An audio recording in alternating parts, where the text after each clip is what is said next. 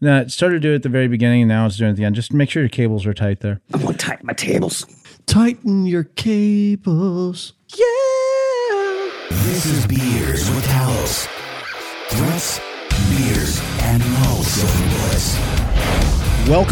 Welcome back to Beers with Talos, episode 68. Today is Monday, December 9th. We did last week on a Thursday. We're doing this week on a Monday. We're just all kinds of out of sorts here, guys. We are joined today, as usual, by Matt Only, Craig Williams, Joel Essler. Nigel is not with us. He is out in the promised land watching the Mighty Reds march on and be victorious and glorious. In his stead, we have Joe Marshall from the Talos Group. He is our resident ICS and IoT expert. We're going to start this episode off the same way we start off every episode. We're going to go around the table, get a quick take from everybody, find out how everybody's week has gone. Craig, the random sort has cast its lot. You are the first one up today. So I had a new threat model enter my life this weekend. We're going to talk a little bit today about. I'm guessing it still goes back to robots, though. It does. And tacos. Tacos, not this time. But so everybody's aware of like internet connected stuff you need to be concerned about and cautious about and follow best practices. Recently I got a 3D printer, and so I've been downloading all kinds of stuff for my kids, like unicorn models, Marvel characters, the whole shebang. And I didn't realize it at first, but, when these models are compiled by the slicer, which is basically what takes a 3D model and cuts it into layers so that it can print it out. Think about it like somebody putting together a Lego model one layer at a time from the very bottom. That's how a 3D printer works, right? So thousands of little layers, So anyway, it's called a G-code file, and it turns out there can actually be malicious compiled G-code files, just like a malicious executable. So you can do stuff like potentially bash the printhead into the model, bash the printhead into the base of the platform, knock it into all kinds of stuff, and actually not only damage the printer, but potentially ruin a 30-hour print if one were so inclined to do things like that. It's a pretty ultimate, not a cool move. So to everyone out there, be aware that, your threat model extends beyond the internet. If you're downloading things to feed into your 3D printer, to load into your computer on an SD card or a USB stick, be aware that those can carry malware and those can damage your system. And so don't do that. Some of the more advanced systems do have some protections in place, but don't depend on that. Follow best practices. Definitely.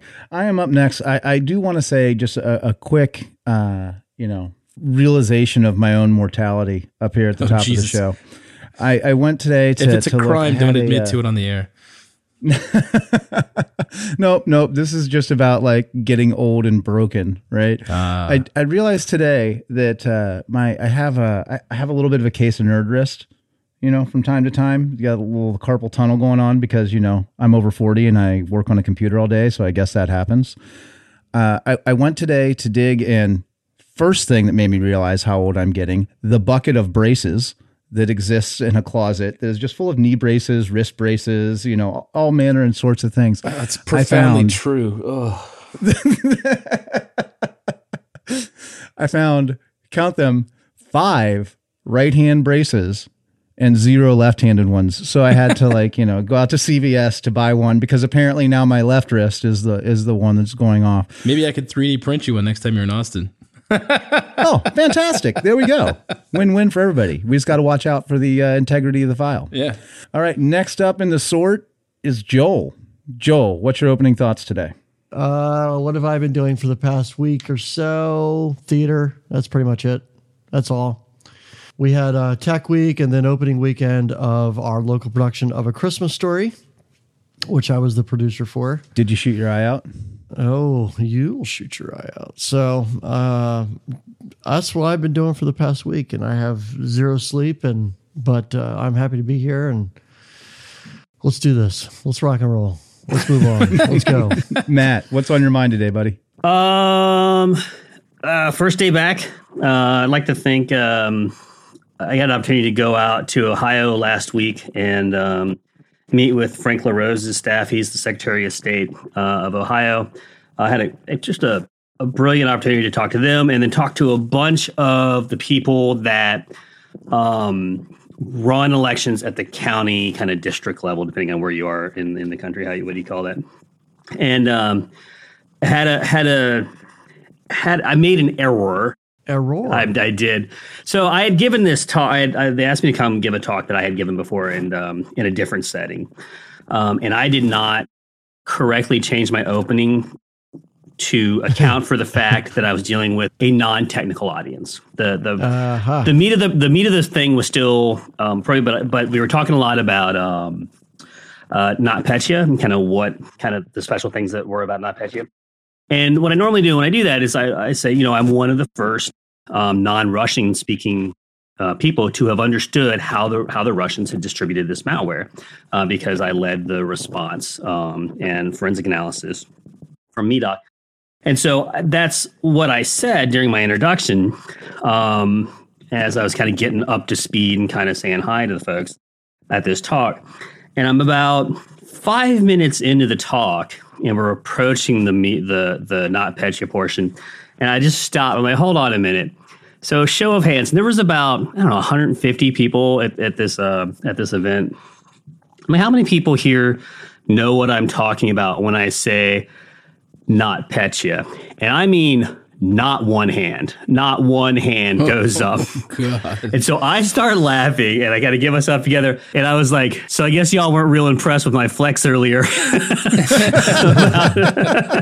And then, so they gave me a very generous laugh at that line. And, but just a great way to end the week. I had traveling all week, but I got to finish up with that. Met some of the folks that are making it all happen on the ground, learned a ton. And just really appreciate that opportunity. So that's what I did last week. Awesome. Fantastic. Joe, welcome to the podcast. I believe this is your first appearance on Beers with Talos. Yep, my first time. We finally gave in to him. Yeah, you've sunk to new lows. You got me here. So, Joe, do you have anything that you want to drop on us before we go ahead and give you an introduction and then dip into the topics we want to discuss today? Well, you guys are just catching me out of my little mini vacation. I went to go play board games for many, many days up in Philadelphia. So I haven't been knee deep in the ICS and IoTs as much as I like to think. I don't know if you're aware of this, but Talos employs quite a few nerds, and weird. I know, right? Yeah, who thought? And so I've been spending my time lately knee deep in learning how to play new games and paint little toy miniatures and have a good time. So that's where I've been lately. I apologize for. Yeah. What games did you play on your gamecation? Oh my gosh, so many! But Betrayal at Haunted Hill, that was my first time playing that one. We're Doomed, which is a great party game that I learned how to play. One called Weave, which is this beautiful game. Just all kinds of really cool stuff out there to really learn and play. And it's a big expo that happens up in Philadelphia every year. And I was like, yep, I'm 2 hours away. Let's do this. So for everybody listening, if you have hardcore gaming nerds on your Christmas list this year, pay attention. I got you, fam. Say no more. Yeah. So Joe is joining us today. We asked him to come on today as our resident ICS IoT expert here in Talos. We wanted to have him come on today and share a little bit of what he knows, because like I mentioned, the holidays are coming up here, or right here upon us now, and IoT is a huge thing that people tend to give as Christmas presents. A lot of the smart devices and the home ambience and home security and all kinds of different devices that people have on their Christmas list. We did just release a VolDev year-end in review post that really discussed and kind of dug into IoT and ICS, those vulnerabilities surpassing desktop and PC vulnerabilities for the first time that we have seen. And we track probably as many of those vulnerabilities as anybody else, if not more. So we wanted to take a minute today to kind of go through some of those vulnerabilities, things you can look for, ways you can protect yourself. Joe, if you want to give us a high-level view of some of the security concerns behind a lot of these devices, I know this is something that you talk about often. One of the things that I really like about, or that is of interest to me in sort of the IoT space, is the saturation of devices that you see, and kind of also how the definition of what qualifies as an IoT device has really kind of grown and encompassed a lot more devices than you would normally think of, right? Matt, do you remember the MikroTik routers? Yep. That we looked at last year for VPN filter? Those technically qualify as IoT, right? It could be, Lord help you, a Wi-Fi enabled tea kettle you have, or a thermostat, or a doorbell, or a toy that you have that has some cool voice playback capabilities on it for kids. The saturation of that market, I don't know math wise exponentially how much it's grown, but it seems like every single year it's more and more and more, to the point where if it doesn't compete or outdo an average standard desktop in terms of numbers, I wouldn't be surprised at all. Yeah, it's part of the reason we're coming up with this is just threat surface, right? If you're talking desktop, you're really talking about a Mac or a Windows for the most part, and here you have literally the pick of the market, and not only that, there's just a vast gulf of capability between your lowest end consumer models in terms of security understanding from the developers to some of your more sophisticated things. But you get into some of the stuff, some of the decision making, like around the Ring doorbell, for example, and even at the higher end of prosumer kind of model stuff, you're going to have design issues that you at least need to be aware of. And one of the things I like to think about, or that I think VPN filters certainly pulled our attention to it, but it doesn't seem to have improved any at all, in my estimation, I guess, is how these companies, these sort of think lower to mid-tier companies, think about security in their devices. And the answer is, well, they really don't. They are, and you kind of have to put yourself in their shoes. They're trying to get a product to market in a very competitive land space. They're doing their very best. So let me throw out the hobbyist view just to be fair, because go right ahead. I build toys much like I think a small company would build a product, right? Like I just want it to work. Don't really care. I'm not thinking about online threats. And so I threw together a little Raspberry Pi computer with the world's cheapest parts and cheapest camera to do time-lapse photos of the 3D prints I built for the kids. Because, obviously they're not going to watch it for 25 hours, but I thought they thought it was cool to look at. And that seems cool at first until you sit down and think about it and realize, well, it's Raspberry Pi, so it's Debian-based Linux, so I'm probably going to forget to patch it. It's on the internet. Sure, it's behind a firewall, which helps. However, if anyone were to compromise my network, it's going to be an unpatched server potentially sitting on my network. And so I really need to scoot it over to my unsecured VLAN where bad stuff sits, because I'm probably not going to maintain it. And I think when it comes to small manufacturers, you hit the nail on the head, right? That's the position they're in, right? They need a product to market. They don't have a lot of extra resources. They're certainly not going to spend time on a development team to build security software. At most, maybe they'd install something like ClamAV, some free open source software. But even that would probably be resource issues. Right. And then you have to figure out, how do I weave that into my product? What libraries am I going to use? It's just development cycles. They just don't want to spend on it. Right. So there's a report that came out in September of this year from a research organization that I have a profound amount of love and respect for, called Independent Security Evaluators, where basically it took 2013 and 2019 and sort of compared the IoT vulnerabilities that they see sort of in the market. Has the market shifted and changed in terms of security? And the answer is no, not even a little bit. You still have all the same vulnerabilities in a variety of small home and office devices. Same vulnerabilities like buffer overflows or authentication bypasses or cross-site request forgeries. The only thing that they noticed that really changed was manufacturers have gotten a lot better about bug bounties and streamlining the vulnerability reports as they can be given to the manufacturers. But it doesn't seem like they've really changed anything else.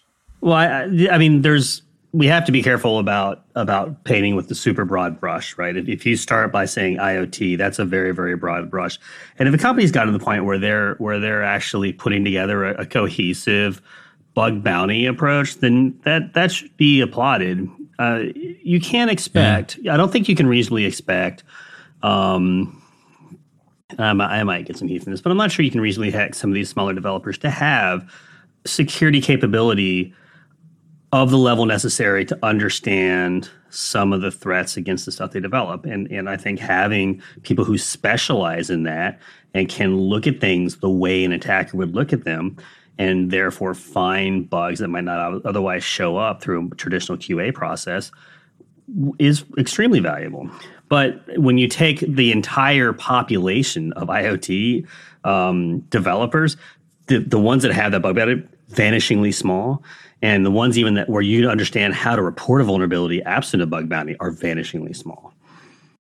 Yeah, and just to add some color to that, I think it's important that people realize even the largest vendors, and I'm talking the largest operating system manufacturers, we have received patches from them, and obviously we offered to verify that the bug's been fixed because that's what we're after as a security company.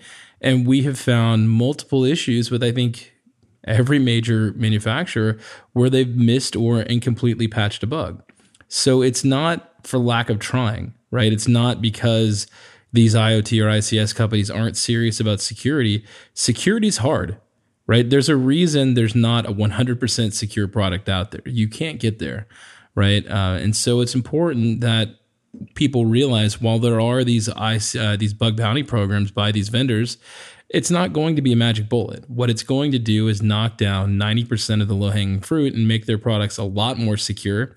Does that mean you can ignore it and pretend it's completely fixed? Of course not. You still have to take reasonable security precautions, but it's certainly going to be orders of magnitude better than companies who still are operating like it's the 80s where they just don't take security as an important issue. I use a ridiculous amount of IoT devices.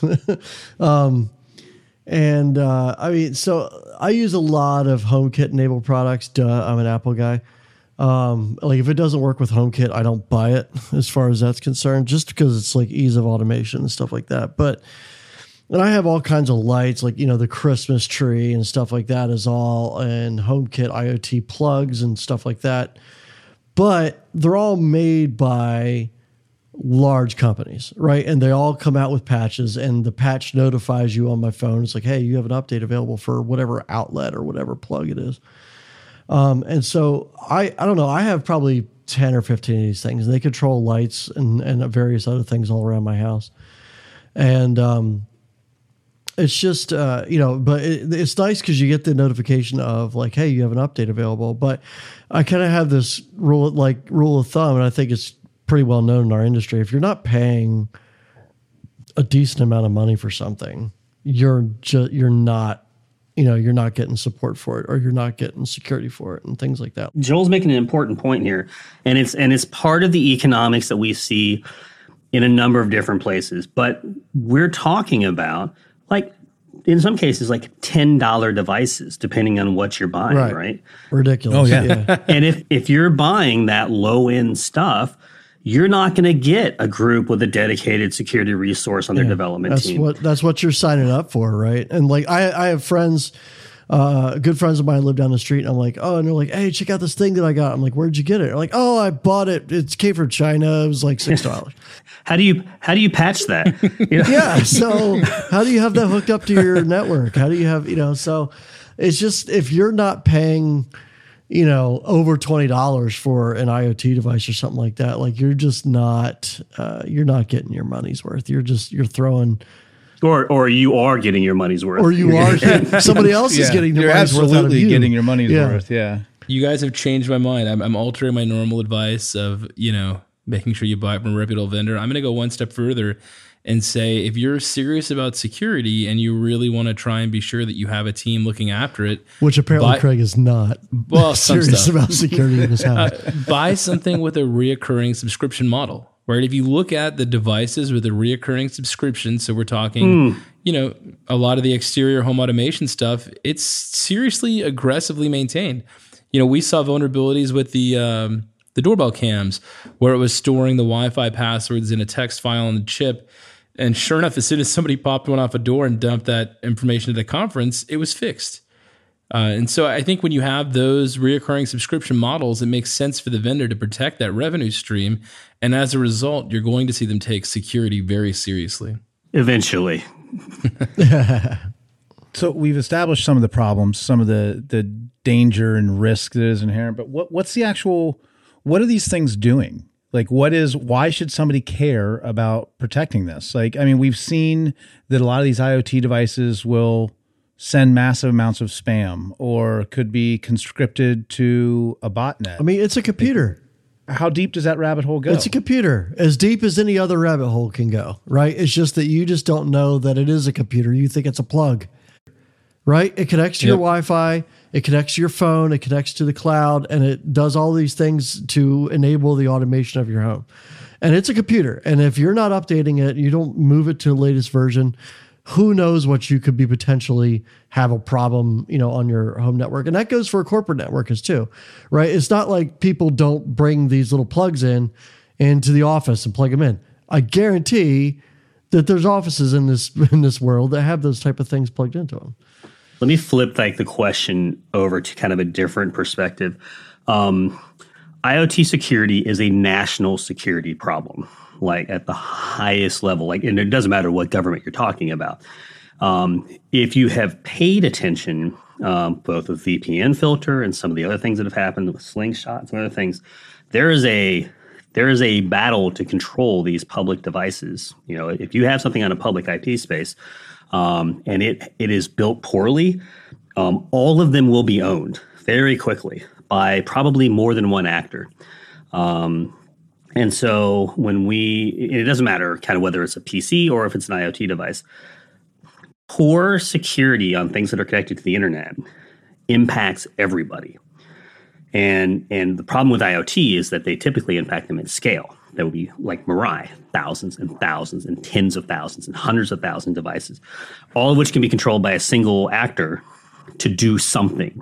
I think that's the biggest point right there. And I want to make sure our listeners didn't not understand that, right? What Matt's talking about is when you have a vulnerable IoT device, you don't have one of them, right? You have every single IoT light socket that Joel has in his house or whatever, right? So you're talking 10 at Joel's house, and then you're talking 30 in Joel's neighborhood, and then you're talking 300,000 in a city, right? And then you're talking millions in a state. So these are devices on the order of 10 billion devices by some estimates by the end of next year. Well, yeah, that's why NAT is the most important security protocol ever developed. I'm not kidding. Yeah. I mean, so like when people talk about these type of threats, it's important to realize that scale is the most important issue, right? Yes, it's a problem on your network if an attacker gets in. That's awful, but there's 500 million ways for it to do that. What's worse is having these millions and millions and millions of nodes out on the internet that a single attacker can control. It gives them a vast amount of power that puts everyone at risk. And that's why it's so important that everyone take IoT security seriously, and why it's a national security problem, because effectively, there's a giant weapon out there and the first one to grab it gets to control it. I want to give Joe a second to jump in here. I know he's not used to having to elbow his way in to our conversations. You guys are on a roll, and I don't want to be the guy that interrupts. I'm a guest in your house. If you were to go look at, there are popular research tools online that are really oriented around IoT research, and one of them is called Shodan.io. You can go to Shodan and just research web cameras, IP-based web cameras, any kind of IoT device, and sort of examine the saturation of those devices on the market. And then you can see vulnerabilities. There's a lot of unauthenticated webcams out there that you could just view in people's homes right now because they didn't think the consequences of putting a camera directly on the internet that anybody could go look at. And these are people's lives that you're looking at here. So to me, it always felt like there's both a education issue that needs to happen at the user consumer level, but really and truly, you can only expect so much out of sort of this hapless consumer. I think the manufacturers need to own the responsibility of it and protect their consumers. And at least, like the point Matt was saying is, go out of the way to give them the barest modicum of security so that they're going to be okay. And you're not going to endanger lives or God help you, something on a more national scale. That's a very good point, Joe. I know Craig and Matt really kind of hammered home that macro environment risk that's inherent. What I'm hearing you say is we're talking also about think of the actual devices that we're talking about. While a lot of these devices are plugs that you use for a dimmer or ambient controls in your house, a thermostat or something like that. There's also a lot of things like cameras that you're placing in the nursery or at your front door, or even, God forbid, like the door locks themselves. Like this very much directly impacts your personal security at a very micro level, at a very personal level. I mean, there's a whole separate discussion to be had about privacy and ethics in these IoT devices, because I mean, we're in a profit first society, and they tend to lead with capability and think about security and privacy second. And I think it's shown even on some of the larger manufacturers. Well, I mean, to that end, Matt, I mean, what are some of the steps? I mean, is it reasonable to anticipate or to expect that the typical consumer would be able to hide all these devices behind a VPN on their router or something along those lines? Like, what could people do? I mean, most of them accidentally do, right? That's what I'm saying. Like being behind a typical cable modem means you're behind a NAT line. And literally, NAT is the only reason the internet works, period. And I'm not talking about address depletion. I'm just talking about the cosmic shit show that would be if every single device, IPv6, was internet accessible. So, I mean, I want to be out of here before IPv6 gets out. Like, that's going to be a nightmare. Just bury me. Yeah, exactly. Oh, come on. It'll be like 1987 all over again. I don't want to do 1997 all over again. I was 23 and dumb as shit. I'm done with that. You know, one of the things I think Craig mentioned was also patching in IoT devices. For industrial control system devices, it's almost the exact opposite business model. So let's say a manufacturer who makes small home and office devices issues a patch or doesn't issue a patch. A lot of them will collect vulnerabilities and not actually give, or they don't have a mechanism to even issue a patch.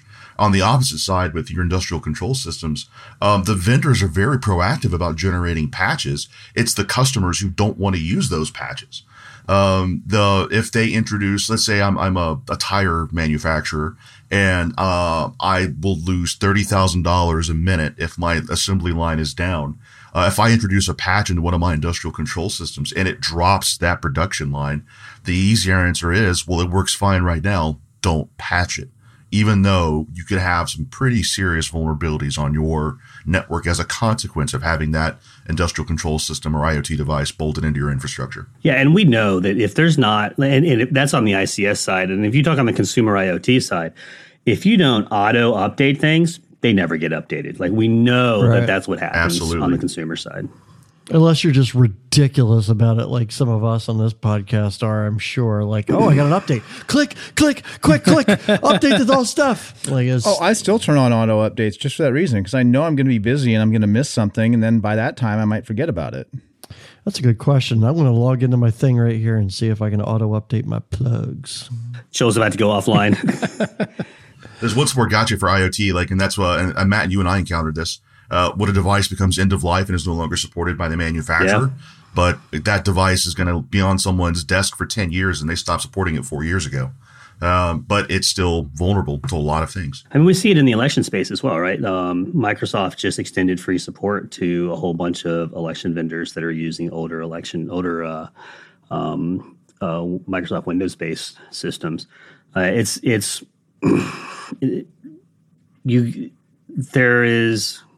This is hard, I guess, is what I'm trying to say. Like, there are so many elements specifically to the IoT piece. The economics don't make sense for it to be secure. The consumers don't care if they're secure. The cost to the manufacturers when they're not secure is not a lot. There's nothing in the system to make people be secure. And so we're not going to be. And that's the world we're going to live in. Mm-hmm. So is the answer to have the industry push towards standardization, towards an IoT IS of some kind, or some small set of IoT IS? I mean, and there are some movements on that. And I know he's going to kill me. We've been pushing, like Cisco's been pushing for for you to document the normal behavior of an IoT device and share that as part of what you sell. But that only makes sense for corporate level installations. Nobody's going to care if their doorbell suddenly pings a weird IP address. No one's going to be watching for that. And so there's different aspects, different sides to it. I actually don't know like what the solution is here. And I'm pretty much have this entire problem and we're and don't know how to make it better. Well, and I mean, it's not just a simple solution either. It's not like even just a, firewall type, on your router VPN is going to help you. Most of these devices, I mean, other than your refrigerator or a kitchen appliance, like a lot of these devices move with you. Wearable appliances, for instance, or mobile devices. Like you take them out of your home and use them all the time. Yep. It's bad. It's fun. You know what? It keeps us all in a job, man. Oh yeah. We got that nailed down. Yeah, we got that part. This got real serious all of a sudden. Let's bring it back to how we can ruin Craig's 3D printing. I've seen Craig sent me a picture of his pickle deer or whatever, and he has no business printing anything. Oh my gosh, we're gonna have to beep that. Why do we have to beat pickle deer again? I don't know where we're going. Let's get it back on track. It's not great. God, I wish this joke was funny enough to justify the time we're spending on it. It's not, and that's why I'm trying to. Let's move on. So not that funny. I guess the point is, if we can distill this down, and Joe, I kind of want to hit you up with this question. Like we said at the top of the show, like IoT gifts are very popular. Tech gifts are very popular around this time of year. What are some things, whether you're buying for somebody you know, or you've just received some type of IoT or internet-enabled gift for Christmas, like what are some of the things, some of the quick things people should do or recommend to their friends that they're giving these gifts to help keep them a bit more secure? We definitely need to keep an eye out for updates.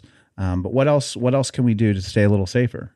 Well, there's two ways of looking at it. If you're really, at least you're in the know and somewhat, I won't say literate, but you're knowledgeable that, putting an IP-based web camera in your home could create some kind of privacy issue.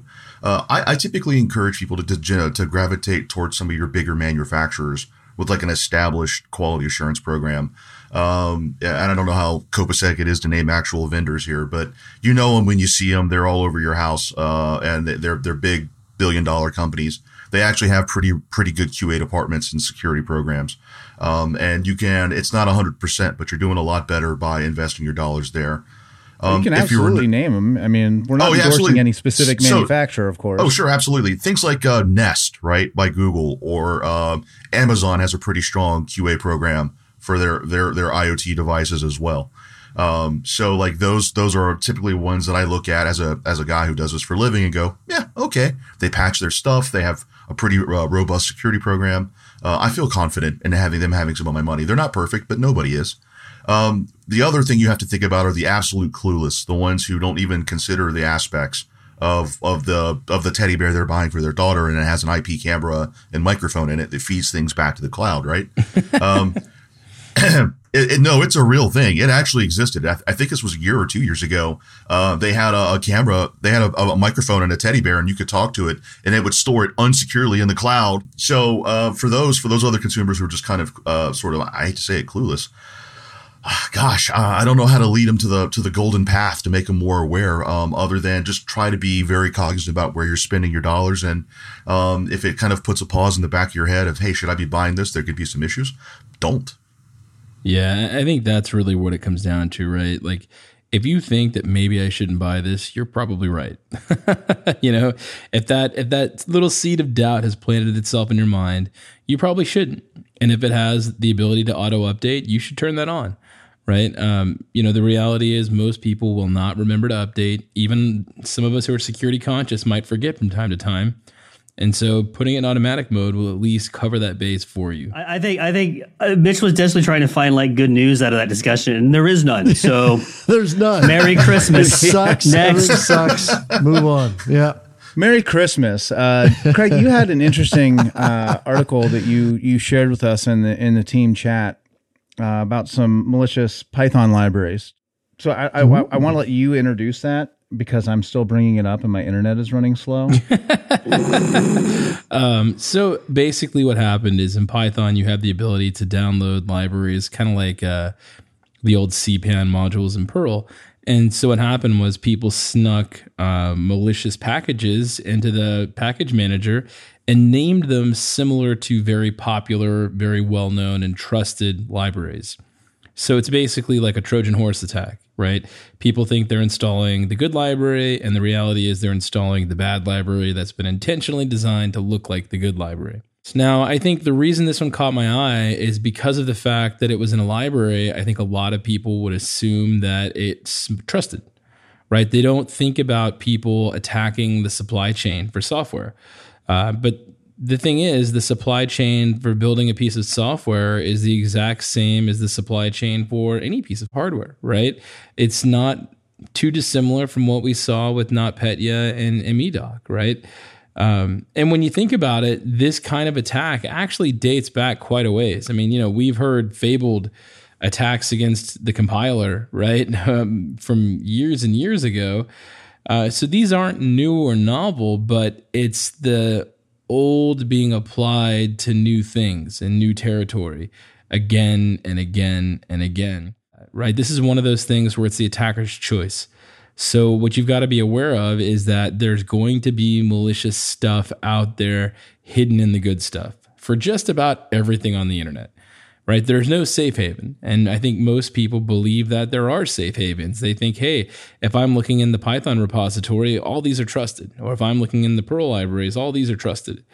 But they're not, and they can't be, because there are issues with getting things into those systems that can be abused.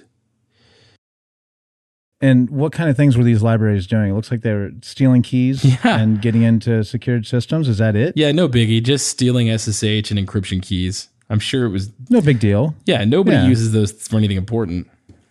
And everybody always has passwords on their SSH keys. So totally, nobody just does a blank authorized key. Yeah, that's why that SSH Psychos thing really was a non-starter, right, Matt? Yeah, that's right. Well, it doesn't even have to be that. We've seen it in the past, right? We've seen code just inserted into open source packages because it's mostly open source stuff. We've seen previously good code purchased or sold to companies that didn't act it in a way that maybe you would hope they wouldn't do. Like certain ad blocking software. Yeah. I mean, when you are reliant on someone else to create code for you, that's a risk. And so I saw, actually, it's funny. I saw the a different sort of version of this.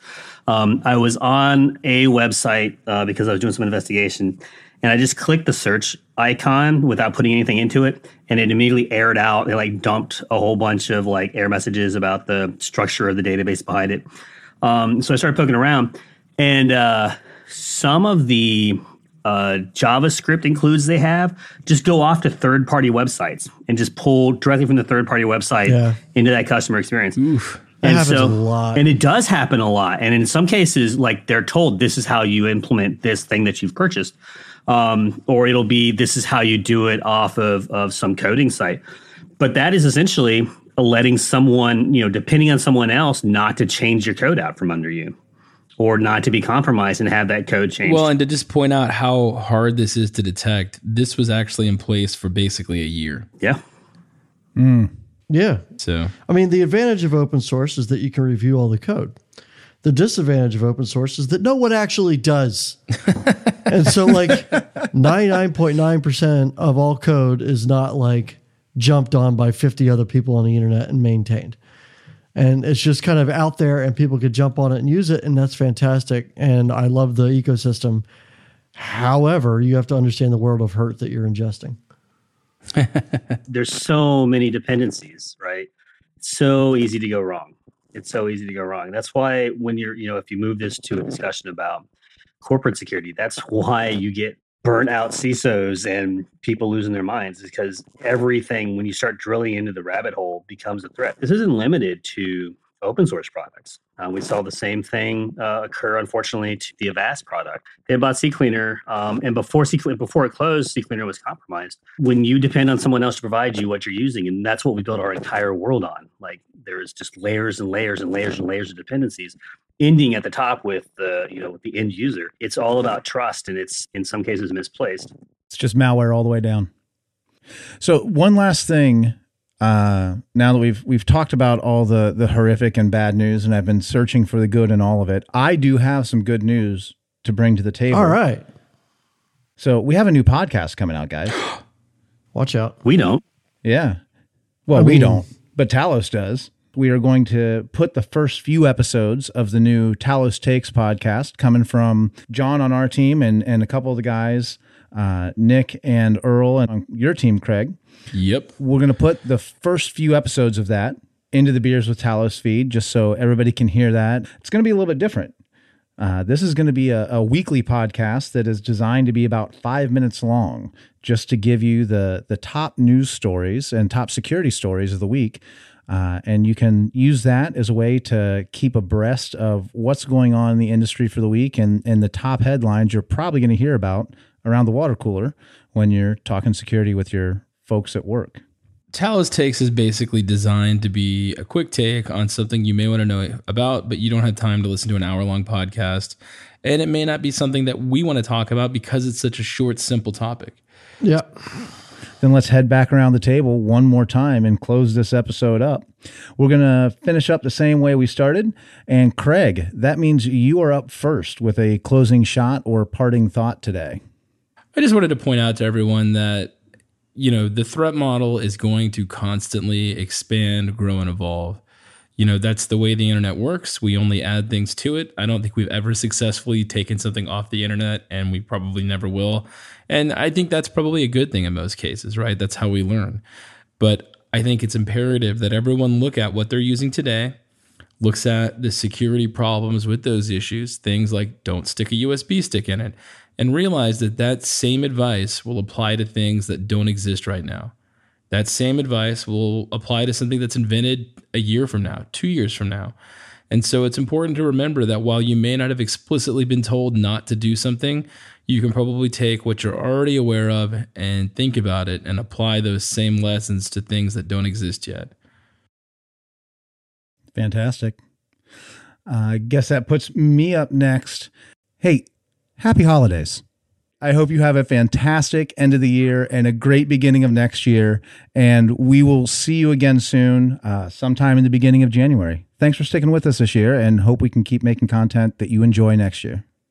Or start making content you enjoy next year. Yeah, we could start. I mean, we could make an effort. Joe. Nigel is not here this week. So he went to England to watch the Liverpool game. And we didn't get our weekly update on Liverpool. And they won. There's your update. No, echo what Mitch said. Everybody have a happy holiday. Try not to work. Everybody just take the week off. Everybody. The whole world. Yeah, tell them we said it's cool. Be great. Matt. In the spirit of holidays and the joy the season brings, I'd like to disagree with Craig. Eventually, we'll reach the heat death of the universe, Craig, and there won't be any threat surface, and we'll all be safe. And with that, Merry Christmas, Happy Holidays, everybody. Enjoy your year. On a long enough timeline, it doesn't matter. Nothing matters. Joe, do you have a parting shot or closing thought you would like to leave the BWT listeners with? Just that, thanks guys for having me come and chip in a few words to your podcast. It was very nice to hang out with you guys and be a part of the cool thing here. And I hope everyone has a good holiday. Spend time with your family, cherish the things that matter the most and make the most of it, Also, go watch The Mandalorian. Oh yes. God, yeah, that's so good. I saw someone called that Space Daddy, and I think that's fabulous. It is a space western. It is a western set in a Star Wars universe. I'm quite happy with it. No, it is excellent. Can recommend. Mandalorian's money. So thank you for joining us, and we hope that you will join us again next time. Remember to subscribe. Remember to leave us some comments and ratings and reviews. That stuff definitely helps. And we will see you after the holidays in a new year of Beers with Talos. But until then, cheers.